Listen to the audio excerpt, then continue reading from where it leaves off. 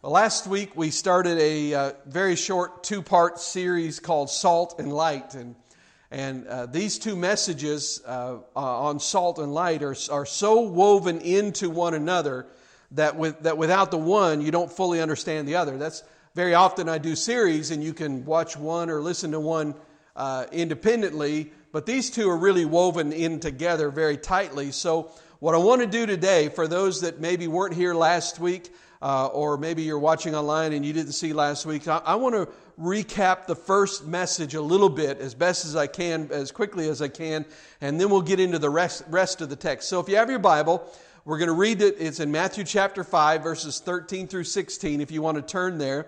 And I encourage you to turn there. Don't just rely on what I have on the screens or whatever, but let's read the text, and then I'll recap what we talked about last week, and then we'll finish off the message today. So, verse 13, Matthew chapter 5. You are the salt of the earth, but if salt has lost its taste, how shall its saltiness be restored? It is no longer good for anything except to be thrown out and trampled under people's feet. You are the light of the world. A city set on a hill cannot be hidden, nor do people light a lamp and put it under a basket, but on a stand, and it gives light to all in the house. In the same way, let your light shine before others so that they may see your good works and give glory to your Father who is in heaven. Now, last week, all we covered was verse 13. And here's what we said, basically. If you've heard the message about being the salt of the earth before, if you've heard that preached, you've heard people say that salt is a preservative, so we should be a preservative society, that we should be preservative against moral decay in our culture. And we've heard that salt adds flavor, so we should add flavor as the church. We give life vitality and meaning, and salt is a fertilizer, and so we provide an atmosphere of growth, and we make the ground fertile to grow in our culture. Or we've heard that salt creates thirst, and so we as the people of God should create a thirst for God when people are around us. And I want to make it clear, I believe that every one of those is absolutely correct, but I wanted to look underneath all of that and talk about the foundational idea of what it means to be the salt of the earth.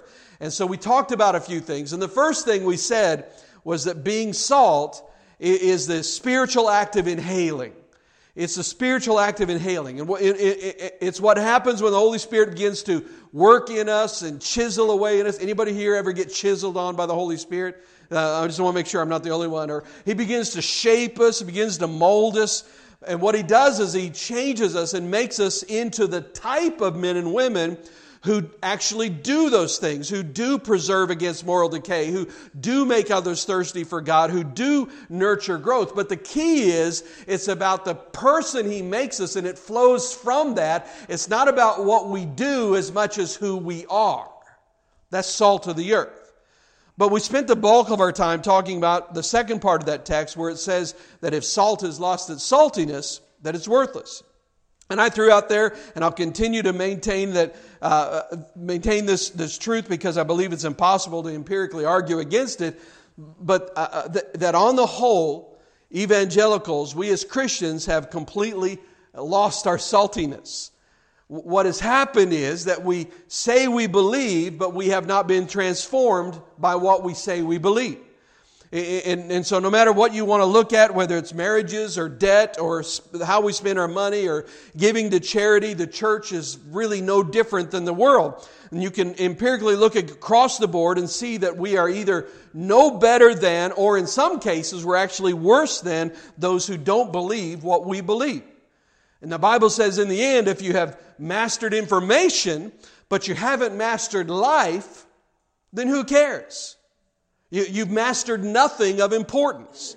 If you can systematically and theologically unpack all the mysteries of God, however you've been completely unmoved and unchanged by them, then who cares? That's the way it is in many seminaries. Many seminary professors, and don't misunderstand me, there's some great Spirit-filled, godly men and women that are teaching in our seminaries, but there are many men and women that are teaching in our seminaries that understand theology. They've forgotten more theology than any of us will ever know in our lifetime, and yet they have been unmoved by that, haven't had their hearts changed by that. You know, if that's you, then James would call you a hearer of the word only, and he would say that your faith is dead. So what happens when you have belief with no transformation is that then as the church you begin to play the part of the fool in society because we run our mouths but there's no transformation to support what we're saying. And the result is that the church completely loses its place in culture. It ends up being disrespected. It ends up being mocked. It ends up being openly shamed. And we lose our voice and our influence in society, even though what we believe is right and what we believe is true. However, there's been no transformation to which other people can point and say, you know what, look at the way they live. They must be on to something there.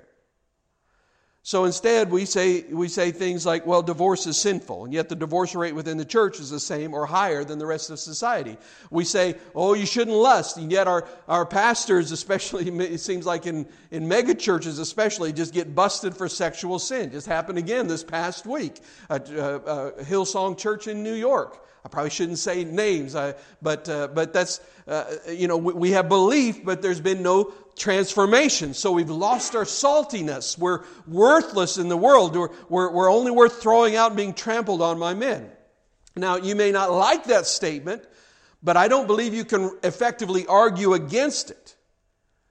Our culture has changed. You know, I pointed out last week when I was a kid growing up in school, we started every day in elementary school like this. And you remember this. We cover our hands. We cover our heart with our hand. It would be a little weird, cover your hand with your heart. But a little messy. We cover our heart with our hand and we'd say, I pledge allegiance to the flag of the United States of America and to the republic for which it stands. Then those next two words, we said, under God. And that, I reminded you, that is one small piece of Christendom.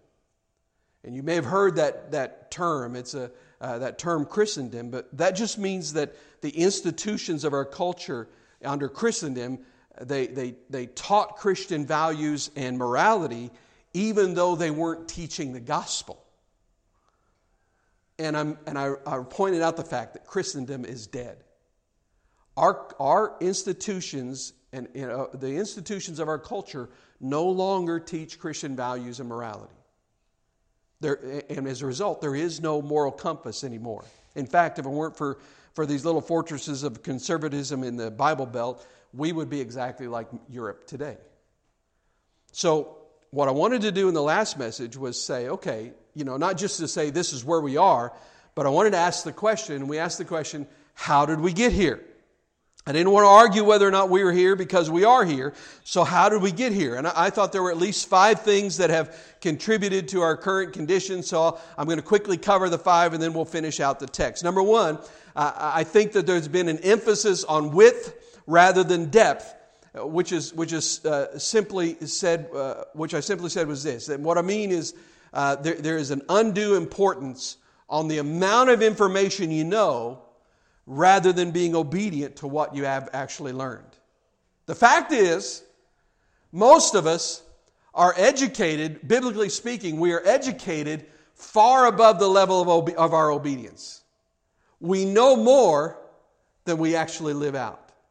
That's across the board in the Christian church. And almost all across the board, churches are saying, you need more information, you need more theology, you need more of this. And I know there are certain guys out there that want to make theology out to be the bad guy. And I think that's just as ignorant as the one saying that theology must be our Savior. Theology in and of itself is not bad, but an increase in theology, an increase of the study of God, an increase of that knowledge when you're unwilling to be obedient to the small things that we already know, it just makes it comical. Because what you're doing is you're simply learning more of what you don't plan to obey. So the church has this massive overemphasis on information instead of an emphasis on being obedient to what we know. There's this great passion for width, but none for depth. That's number one. The second thing was there has been an absolute disintegration of community. And I'm not just talking about the church here. I'm talking about culture-wide. You know what we have now? Now we have back porches. We don't have front porches anymore. You know what I mean by that? Somebody that's been around for a little while, you'll remember those days, probably before air conditioning, when in the evening everybody would go out on the front porch. Everybody in the neighborhood would be out on their front porch trying to cool off, but you'd had this interaction, you had community that was going on in the area. That doesn't happen anymore. Now we either stay inside or we go on our back porch and we build privacy fences because we got to keep the world out. I mean, we even got, listen, you come home and you don't even have to interact with neighbors at all because you pull into your house, and if you've got a garage, you've got this button you push and the garage door opens and you pull into the bat cave and close the door real quick before anybody sees you. You know, we've had this disintegration of community, and the truth is to grow deep spiritually, you constantly are going to need two things. You're going to need encouragement and you're going to need correction. We talked about that. You need encouragement when you're absolutely exhausted. Anybody here ever been spiritually exhausted? Anybody here ever been physically exhausted? Anybody here ever been emotionally exhausted? Anybody here ever been mentally exhausted? Everybody's like, let's just leave my hand up. I'm exhausted in every way possible. We've all been there. We've been in that place. And listen, when you're so spiritually tired that you can't be honest about how spiritually tired you are, we've been there. You know, somebody walks up, how you doing? And we say, great. I'm fine. But we're just saying that because what we're doing is we're trying to close the conversation down, because what we really mean is I don't want to talk to you about it. I don't want to talk anymore. Leave me alone. I'm alone in my pain, so let me just shut you out. And then we don't understand why the pain is so difficult to bear, because you were never meant to carry it by yourself. So the fact is we need to be known well enough that people can know where we are. See, the problem is we have guarded ourselves. We built these walls and we haven't opened ourselves up. We don't have an intimate enough relationships to where, listen, I have friends that know me. Well, my best friend is my wife. I can walk in after a hard day and without even saying a word, she'll say, "What's wrong?" Because she knows me so well, she knows when something is off. And we don't have very much of that in the church today. We need people to know we need to be known well enough that people can know where we are and even know when we're not strong enough to tell the truth, who will come and love us in that moment. But you know what we also need, and this is even harder, we also need people who love us enough to call out sin. But also, not just to call out sin, but to call out wandering in our lives. You remember that song? I love the old song, but there's one line in the song that says, "Prone to wander, Lord, I feel it. Prone to leave the one I love." We are all prone to wander. And we need people who love us enough, who are close enough to us, that are relationships that are deep enough to sustain conflict, which is what we don't have. Because if there's any conflict, we tend to just cut and run. That's what we do. But we need people who love us enough to be able to come to us and not only just say, "Listen, I see this sin. Can we talk about this? What do we need to do to make this right?" But when they see us making decisions that are leading us in the wrong direction, to be able to sit down with us and say, "Hey, what's going on here?" And if we're not in close community, the fact is that's always going to go very, very badly. Because we talk about this, people always handle correction, and I don't care how godly you are, people handle correction in one of two ways. Either you say, "You're right, I'm horrible, maybe I should just give up." Or you'll look at the person and say, "That's interesting that you noticed my sin, because while I was looking around, I saw a few things in your life that I'd like to bring up at this moment. Because if we can make someone else the enemy, then we don't have to deal with the enemy within us. If we're going to make somebody else the enemy, then we don't have to deal with what's going on in our hearts." So we have to have deep, authentic relationships. And without them, you won't get the encouragement you need. There's so many discouraged Christians in the church today. And the biggest reason why is because they're trying to walk through life alone. They don't have deep enough relationships that they don't get the encouragement when they need it. Because nobody knows they need it. And if you don't have deep, authentic relationships, you definitely won't get the correction you need. Because that's even harder. It's even harder. Third thing, I need to move on. I think this third thing that leads to a lack of depth is that although numerically there are tons of people in churches, there is a lack of submission to authority. Now, what I mean by that is that most people treat church like an ecclesiological buffet. You know, and so, ooh, I like the preaching here. Ooh, I like the music there. Ooh, I like the kids ministry over there. Ooh, look at that laser show. That's incredible. Or they have intramural sports over there. And so what we do is we tend to kind of pick and choose, and we might even go to different places at times, but we will never humble ourselves under one group of leaders who then can know us deeply, whom we can know deeply, and with whom we can do life together long term. So we never really join a church. We just sort of hang out with a bunch of church people. And I think that's a problem. I always get nervous about number 4, but because people mishear me. But I think the fourth reason is that there has been an overemphasis on being the light. It's been an overemphasis on that. And what I mean by that is that we tend to measure success in the church by numbers. It's what we do.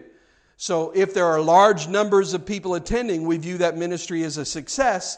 And so in the end, light is the goal. We want to be light that attracts, like a light that attracts flying insects. You know, that's what we do. So forget there being any depth or transformation. If we can just fill the seats, then we have succeeded. And pastors hear it from Bible colleges and seminaries and conferences, and it just carries on, and everybody's just trying to fill their churches. But here's what I want you to understand. In the end, that was never the goal of Scripture. Ever. That was never God's self-disclosure of what He was after or what He wanted. What He wanted, I mean, sure, He wants many people getting saved. He would love to see the church filled. But what He ultimately wants is He wants the transformation of the heart. Not a bunch of people attending church every week with minimal levels of obedience to His Word. I think the other thing against us is that we live in a culture of speed. And nobody can deny this. We want it now. We want it now. We have something that I never had when I was a kid growing up. A popcorn button on a microwave. We want it now. I mean, things that used to take a long time are now finished in minutes, if not seconds. And I think the examples we gave last week were sitting on I-40 at 5 o'clock in the evening in Memphis, and saying, what in the world is up with this traffic? And he's like, well, it's always like this. This is you knew this, and you're like, I know, but still. Or that Friday night thing where you pull up to the restaurant and send your kid in to check on the times. You remember that? We talked about that. How long is it going to take? And they come back and say it's 45 minutes, and you're like, are you serious? And so then my favorite act of lunacy on a Friday night is when the kid gets back in and you just drive around like you're going to magically find a nice restaurant that nobody's eating at. And so we want it now. And I was honest with you last week. I'll be honest with you again. Spiritual depth crawls. It doesn't fly. It's not a superhighway. It's a crawl. It's like watching your child to see him or her grow. You don't see your child grow. You can stare at them all day long. You don't notice them adding inches. You don't see it. You don't feel it, but you can measure it. So that makes me wonder how many of us quit too soon.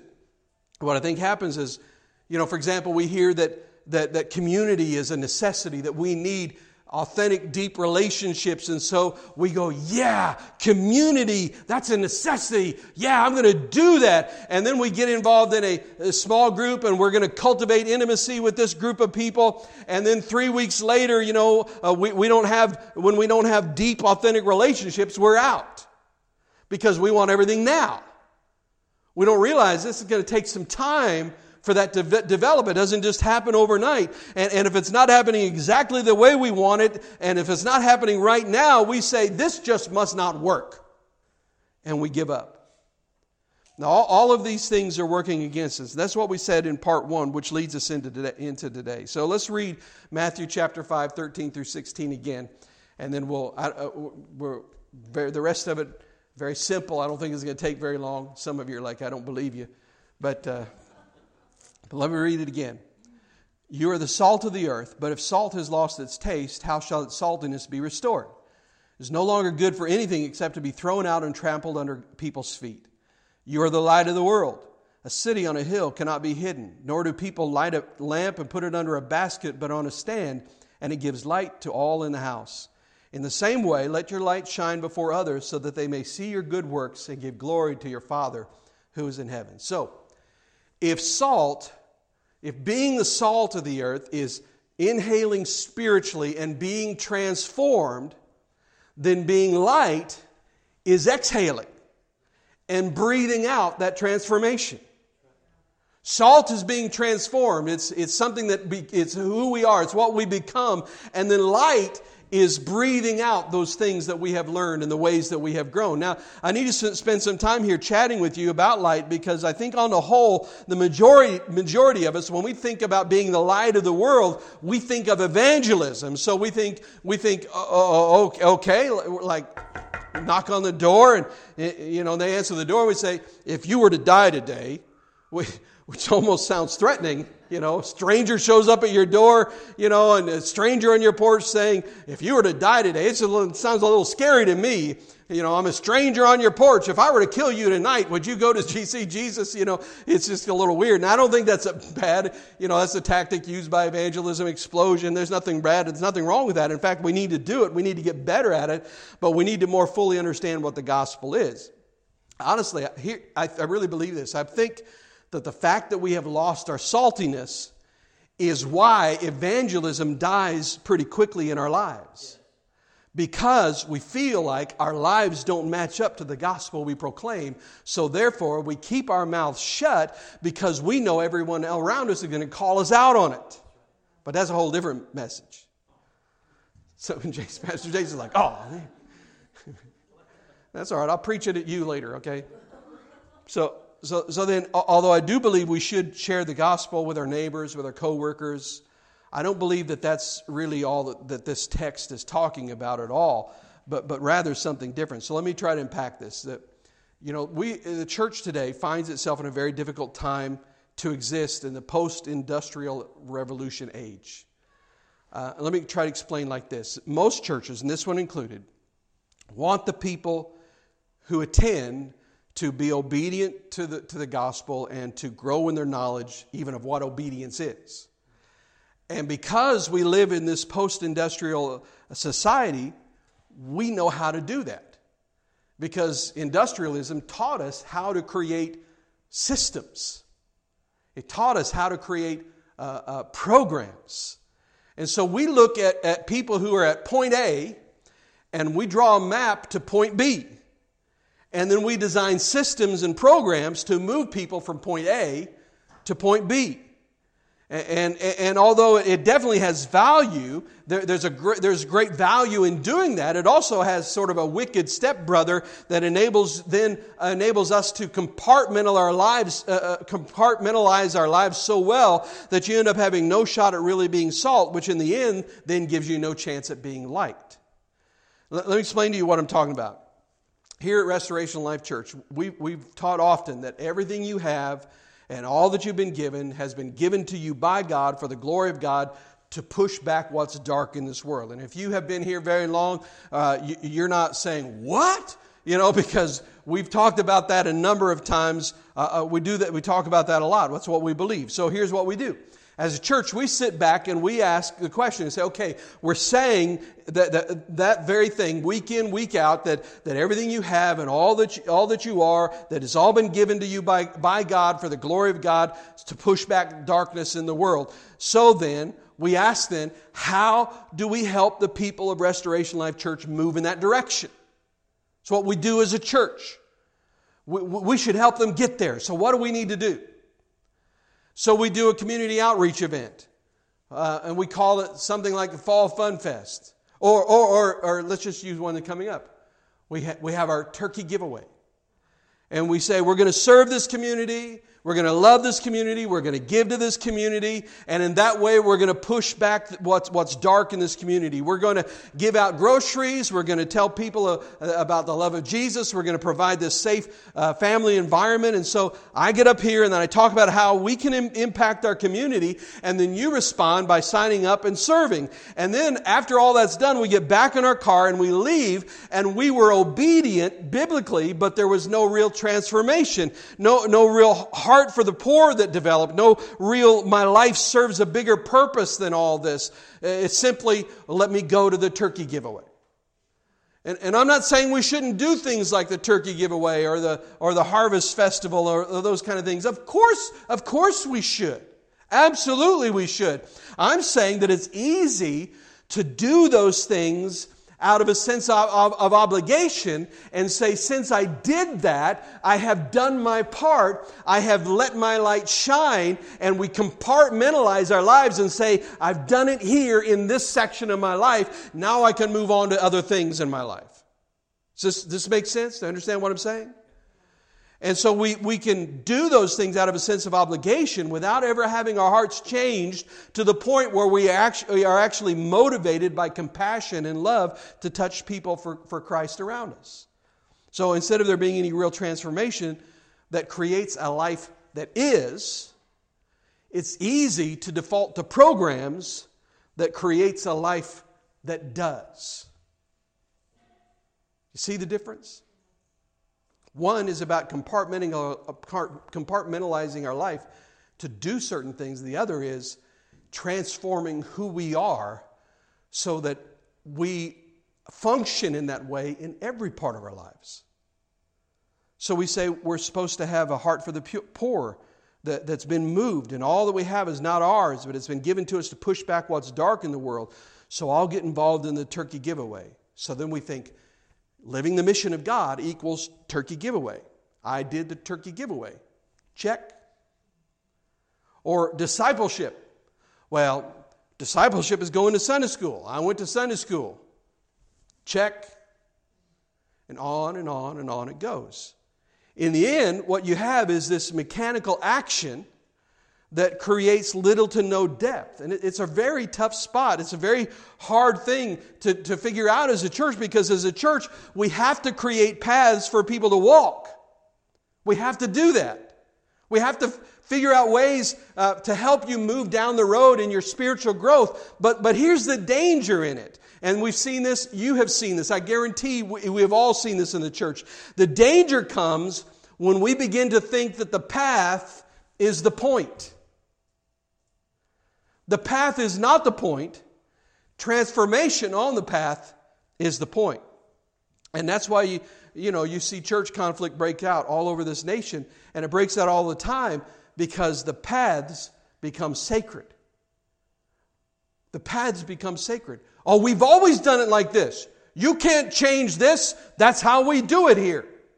And so instead of transformation being the goal, the pathway to transformation becomes sacred, and then we can't change anything. We can't do anything differently, because how in the world can you ever grow if you cancel this? Because we've begun to look at the pathway as sacred instead of the transformation that we're actually trying to do. And that's why there are churches today all across the land that are still dying, because they're not willing to move away from pathways that worked in one generation but that are not working now. And the pathway is sacred, so therefore they're not helping anybody grow in the Lord now. We don't want to be that. So I want to contrast that with some other things. I want to talk about people serving as a result of the transformation of the heart. Because that happens all the time. We just don't think about it. In recent weeks, right here at the church, there were people who went out of their way to cook and to deliver meals to people who were either sick or were grieving. That's the heart of God. That's being moved with love and compassion. That's not a program. And again, programs are not bad. We need the steps. Or I know of a group of businessmen in another city that take some of their own money and they go to McDonald's and buy like 50 cheeseburgers. And they're not that hungry, but they buy 50 cheeseburgers, and then they go to Walmart and they buy socks and underwear and other toiletries, and then they take all those things and spend about an hour and a half every week in the poor parts of their city, and they just hand out cheeseburgers and toiletries, and they pray with people. They just pray with people. That's all they do, and they do that every week. When they, for whatever reason, can't go out on the streets, then they get together and they pray for those people, and they know them. They know them by name. They know them by situation. They even know the ones that are homeless because they want to be, and the ones that are homeless because catastrophe struck their life. Businessmen. They didn't go to seminary or anything like that. But you know what? I wonder what the other boys in the office must think. Seriously, I mean, you have these business guys, I'm sure dressed in business attire, heading down to Mickey D's to buy some cheeseburgers, and then going out in the street and handing it out. People see that.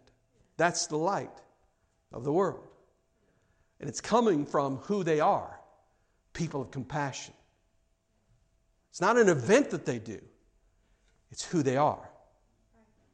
I know of a man in Idaho. He's a cardiologist. And he, over the past years, and I'm not sure if he's still able to do this. I don't know. But he has used his own money, and he's gone over to Vietnam multiple times every year, and he cares for the people of that country. He's been instrumental in getting a cath lab set up over there, and he goes over there and provides free heart care for the people of Vietnam. Listen, this isn't what they do. This is who they are. And it's different. Let me try to talk to you about how the light penetrates darkness. I think we've been sold a little bit of a half-truth, because culture does not get changed and impacted because we bring people here. Now, that's good. We need to, because the Bible says, go out into the highways and byways, compel them to come in. But it also says, go and tell. See, we've been trying to do things halfway, and we bought into a halfway truth of saying, if we can get people to come in, then we can change the culture. But that's not how culture gets changed and impacted. Culture is changed and impacted when the people of God are moved by the gospel to such an extent that they begin to live it out in the realm of their influence. So follow me. Businessmen in the world of business, economics, finance, who do they run with? They run with other businessmen, right? They hang out in the business world, and then the gospel penetrates their hearts, and now it's deepening them. It's transforming their lives, and as it deepens them, they begin to see things that they never saw before. They begin to see homeless people on the streets that they never noticed before. They begin to realize that they are hungry and that they can do something about it. And so now all of a sudden, within that realm, they begin to engage society. They begin to take the toiletries and the socks and the underwear and the food, and they go out on the streets and they distribute that because that's who they are. God has made them people of compassion and love, and they begin to engage society, and they begin to engage culture, and they do it right outside their office building. They begin to feed poor, homeless men and women on their dime using their own creativity. And now what's happening is that the light of the gospel is shining in that area. And whether the men and women in their office come to know Christ at all, we don't know, but it does not change the fact that those businessmen can go into their place of business and they can boldly proclaim Jesus without shame because their very lives exude the light. See? What about educators? Can you imagine what would happen if all the teachers who believed in Christ at a certain school got together and said, what are the issues that we can address? Well, the school needs this thing, but there's no money in the budget. Well, we can work together. We can raise the money. We can pull that money together. Maybe it takes us 4 months, but then we'll go to the principal and say, here's the money that you need to buy that thing, whatever it is. The gospel transforms lives, and then the light starts shining. You can't hide it. It's obvious in a dark world. You know, if you're in a perfectly dark room and you light a single match, it's amazing how much light one little match puts off in the darkness. And you can't hide it. That's how the light penetrates. It doesn't penetrate by gathering people into our church building. Yes, we want them to come because we want to disciple them. But that's not the ultimate goal. The ultimate goal is life change, is transformation. Let me tell you what this building is. This building is a crossroads for people from many different domains in life, and that just blows people's minds, because where else in society can the president of a corporation get together and eat dinner with a night shift manager at Taco Bell? Nowhere. That just doesn't happen. They don't get together. They don't hang out. But you come to church and there it is. And they stand together. They sit next to each other. They love one another. They worship together. They go and have meals together. And there's no place like it in the culture. That's why there's an old saying. I don't remember who said it, but the saying is this: there's nothing like the church when the church is working right. When we're being the salt of the earth, when we're being transformed, and then that causes the light to shine without shame because we know that our lives match what we say we believe, then the light shines, and then the Lord brings us together in places like this, and there's no place in the world. I mean, we have so many different backgrounds here in this building today. We have people that have a history of drug abuse. And then we have other people in this room right now that you can't even take a full dose of NyQuil because you just can't handle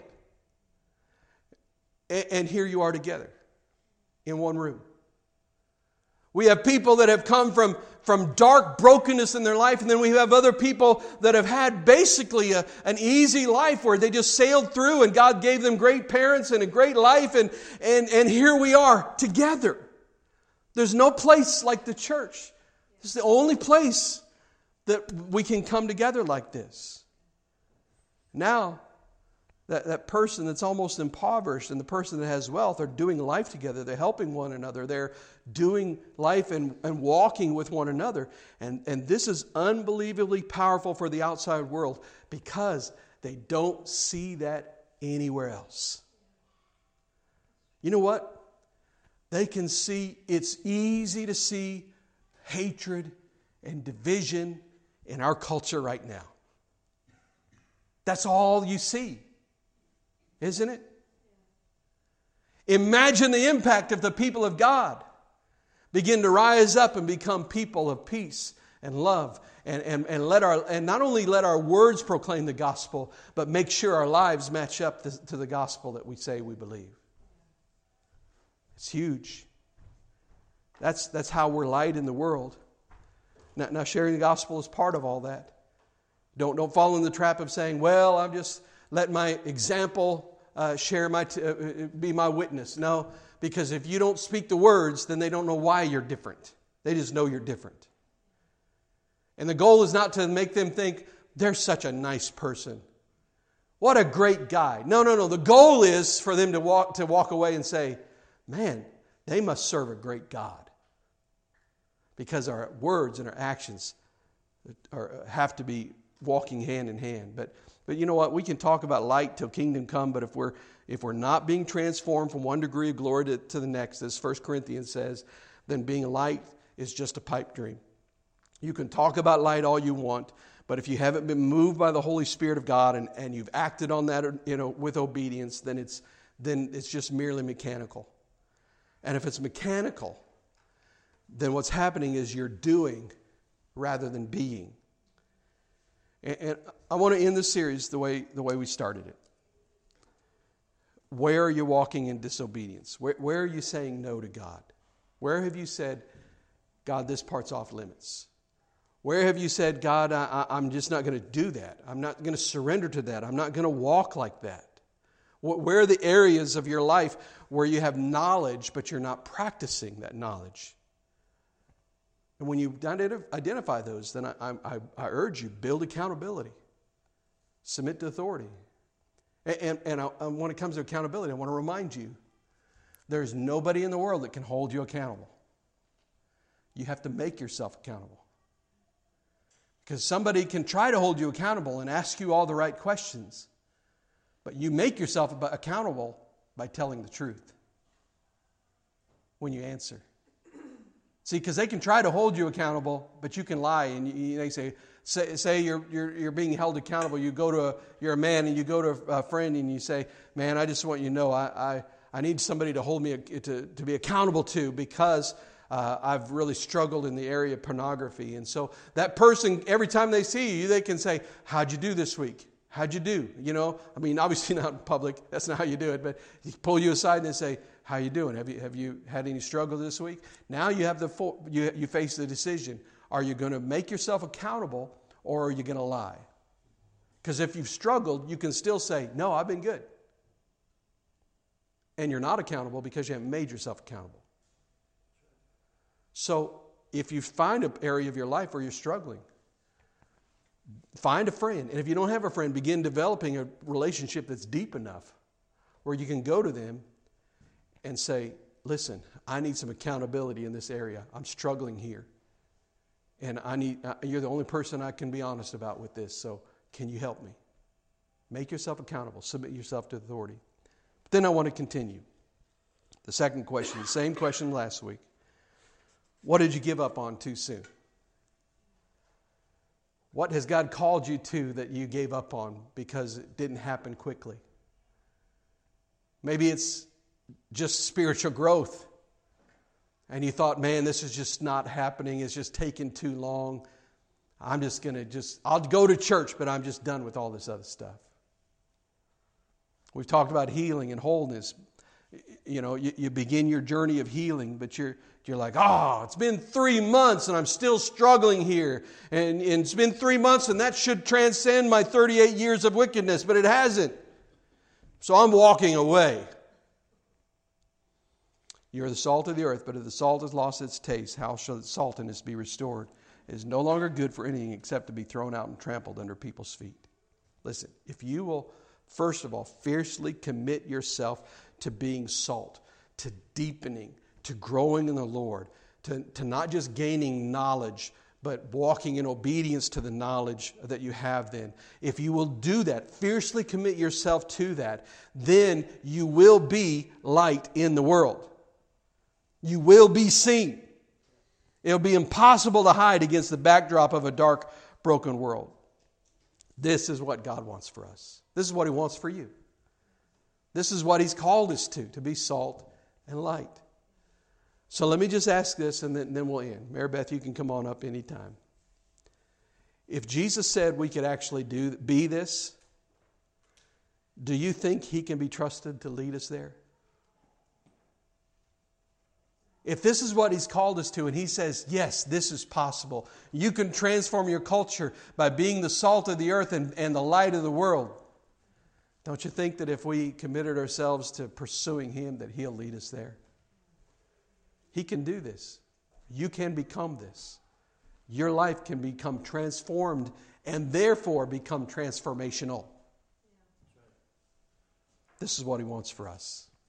Let's pray together. Heavenly Father, I thank You, Lord, for how You reveal Yourself to You. And I thank You, God, for doctrine and theology and for depth. And I thank You for rich, deep truths that force us to wrestle and cry out and maybe at times even walk with a limp.